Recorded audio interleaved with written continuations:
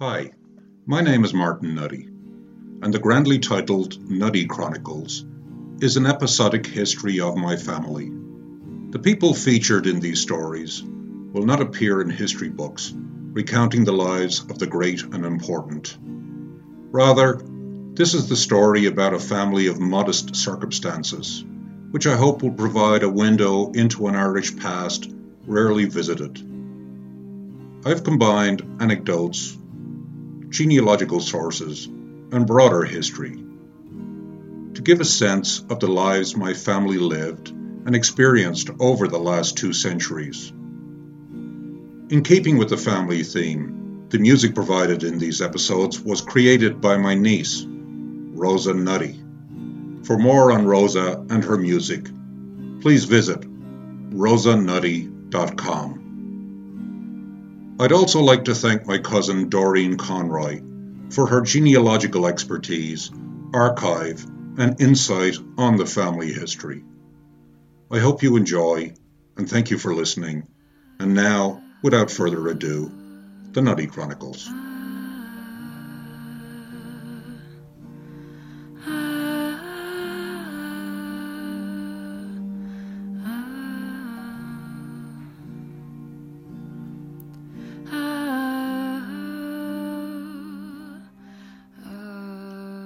Part 2. Cannicide and a dog named Towser. In listening to the first installment of the Nutty Chronicles, I realized that the title was a poor description for the content. Let me clarify the shortcomings. I grew up in a home where there was little discussion of my dad's family. I can guess at the underlying reasons, but what I know is my father rarely displayed any interest in talking about my grandparents, Da and Nana, and by extension, almost all other relatives. It begs the question, why? Could it simply have been disinterest in familial memories, or, as I expect, the result of an uneasy relationship with both his mother and father? While my dad would often regale me with stories of his childhood exploits around his Clontarf home, Da and Nana rarely featured in these tales. When they did make cameo appearances, it was often in an unflattering guise. One particular story sticks with me, and I often wonder if that was the point where my dad learned distrust. My dad had a Kerry Blue Terrier called Towser. The name strikes me as unusual, and while it seems like a plausible dog name, I've never heard it before or since, causing me to wonder if it was a nickname. In Dad's era, most folks in Dublin seemed to have some kind of sobriquet, sometimes affectionate, oftentimes cruel, always on point, so that it often expunged an original name from collective memory, with the exception of an aggrieved mammy. I expect Dad's Kerry Blue inherited a new name when his energetic proclivities were discovered. Emphasis would have applied to the name's first syllable. It seems Towser had the strength of a micro-Clydesdale and was employed to haul my roller-skated dad at high speed around his Clontarf home.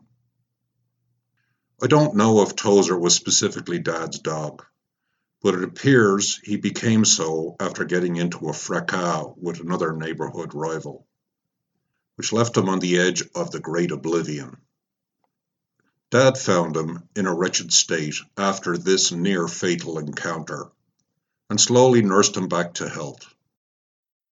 Weeks were spent prostrate, and hand-feeding was required. Towser eventually recovered, and then began plotting his revenge. A well-timed, brutal Bail na Blah ambush left the perpetrator of his assault dead. Whether the victim was a neighborhood stray or if there was an aggrieved owner who needed to be placated is unknown. Dad, till his dying day, was impressed by the Kerry Blue's ability to plot and execute cannicide. And Towser, in turn, remembered who had taken care of him in his darkest moment. From that point forward, he was Dad's dog, and they were virtually inseparable. One day, when Dad was out of the house, without his canine sidekick, Towser had a disagreement with Bobby, Dad's older brother. Now, Bobby was the firstborn and apparently Nana's favorite child. There was some biting involved, skin was broken, and blood was shed. When Dad returned from home, he was instructed to take care of the problem.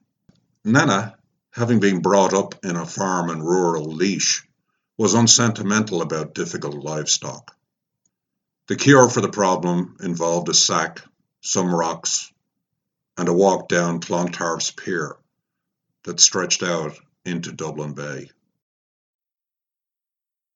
I have no idea if any concern was expressed for Dad or Towser, but on returning home and asking for his dog, Dad directed his son to Nana, who told him Towser was gone, and that she wouldn't have vicious creatures in her house. As Dad attempted to extract the truth from a recalcitrant Nana, the unsinkable Towser showed up, soaking wet and smelling distinctly of his bagged visit to the sea. Dad promptly received a Nana scolding for failing to take care of the matter properly, and their horrified son refused to let the soaking dog out of his sight. Ultimately, Towser's sentence was commuted to service at a local orchard, where animal-based fruit protection services were needed, and Dad was able to make periodic welfare checks. I often wonder at the Towser story. Was that the beginning of a rift, the origin event that led to the wary, distrustful aspect of my dad's personality? For a young boy, I can imagine that such an event would have seemed little better than murder. When I think of Dad now, I recall his absolute self-reliance and lack of trust in anybody except himself. For many parents, passing on cross-generational family stories reinforce an important sense of belonging.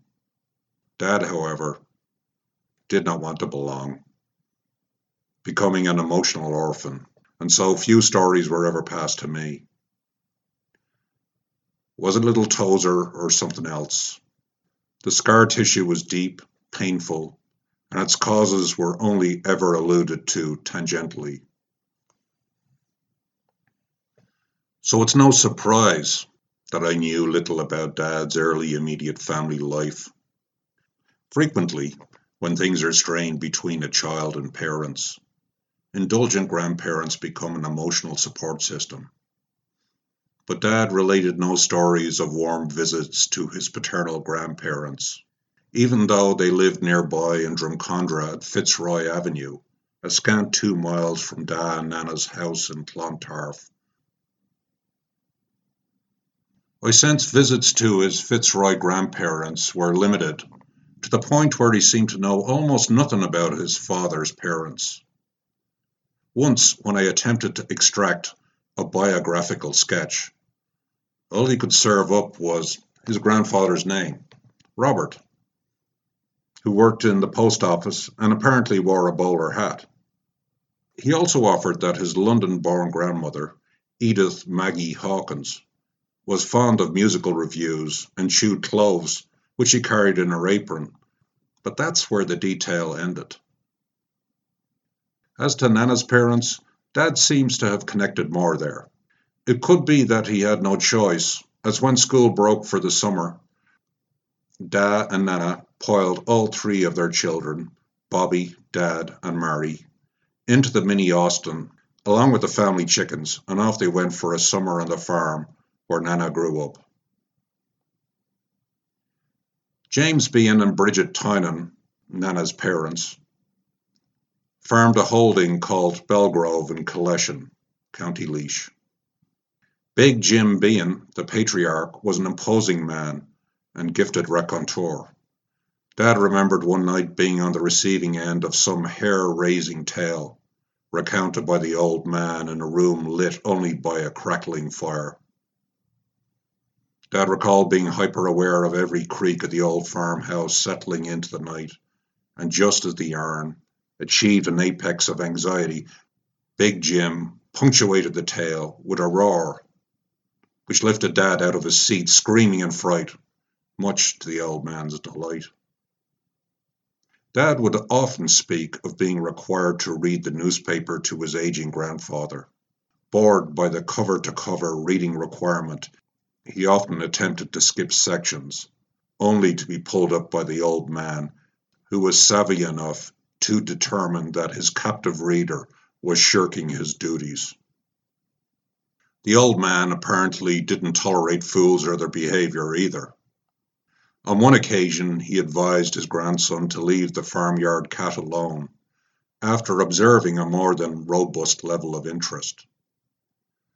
Apparently, this feline approached panther size, no doubt fed by a fertile farmyard rodent population. Despite the warning, Dad's curiosity got the better of him, resulting in an impressive bare arm raking after attempting to execute an unwanted capture. The old man, on seeing the damage to his howling grandson, simply snorted, shrugged, and told him he hoped he'd learned his lesson. I don't get the sense that the relationship was particularly warm between Dad and his being grandfather. Rather, Dad communicated a sense of respect, tinged with a little fear. One evening, when he and his siblings were rushing out on their bicycles for a visit to the local cinema, Dad got called back to gather up the geese for the night. The flock was pastured in a field about a mile from the main holding, so Dad grudgingly hopped on his bike and headed down to the geese, and quickly gathered them up and began the drive back to the farm. Conscious that time was short before the start of the film, he hurried the waddling geese along a country lane, and then, dissatisfied with their speed, he urged them on more aggressively. The geese slowly up to trotting speed, their wings outstretched in response to the strain of the increased pace. But a fine line had been crossed. The trot transformed into a run, and takeoff velocity was achieved. The flock rose gracefully into the air, wheeling out over and beyond the farm, with Dad, mouth agape, pedaling furiously behind, terrified that he would have to explain to his grandfather that he had lost the geese. Fortunately, the flock settled some 3 miles distant, and the chastened Dad gathered them up again and steered them more patiently on a longer walk home. Bridget Bean, Big Jim's wife, was apparently a secular saint. All anecdotes point to a woman of great kindness and patience. It was probably a requirement with a bulging household occupied by 6 daughters, 3 sons, and a husband whose number of appearance in the petty courts at the turn of the century would not have been a matter of pride. Their sons, Tom, Michael, and Jim, were actively engaged in the Anglo-Irish War of 1919 to 1921. And Belgrove was raided more than once as the British authorities attempted to track down the rebel brothers. Captured by the Black and Tans during a botched training exercise, the brothers took their turn in court under more serious circumstances than their father, and ended up in Mountjoy. If not for the ceasefire of 1921 and subsequent amnesty at the conflict's end, they may have been looking at a lifetime in prison. Like many idealistic Republicans, they subsequently threw in their lot with De Valera on the losing anti-treaty side of the subsequent Civil War. For Dad, they would have been figures of tremendous stature, especially for a student educated in Coláiste Mhuire in Parnell Square, an institution whose adherence to all things Irish made it the most Republican of Dublin schools in the newly founded state. Dad formed a bond with the youngest of the three Bean brothers, Jim, and despite a 25-year age difference, they seem to have established a lifetime bond. Jim was Dad's uncle and godfather, a role he agreed to serve on my behalf. But their relationship had little to do with ecclesiastical matters. Rather, it centered around a mutual love for the outdoors, with numerous hunting and fishing expeditions around the Barrow watershed. It's challenging to reconcile the warmth of Dad's memories for his visits to the Belgrove Beans with the virtually non-existent details of his paternal grandparents. The paucity of detail on the nutties of Fitzroy Avenue points to some kind of falling out. I imagined that the most likely culprit was my fractious Nana, of whom one of my cousins commented, "Where she went, trouble followed." However, in talking with one of Dad's cousins, another possibility emerges. It seems that the Fitzroy Avenue home may not have been the most welcoming of places. And surprisingly, the blame cannot necessarily be attributed to the usual charged dynamic between mother and daughter-in-law. Instead, it appears there may have been another forceful actor who made the home a frosty destination for those who left the family nest in pursuit of an independent life. You've been listening to the Nutty Chronicles.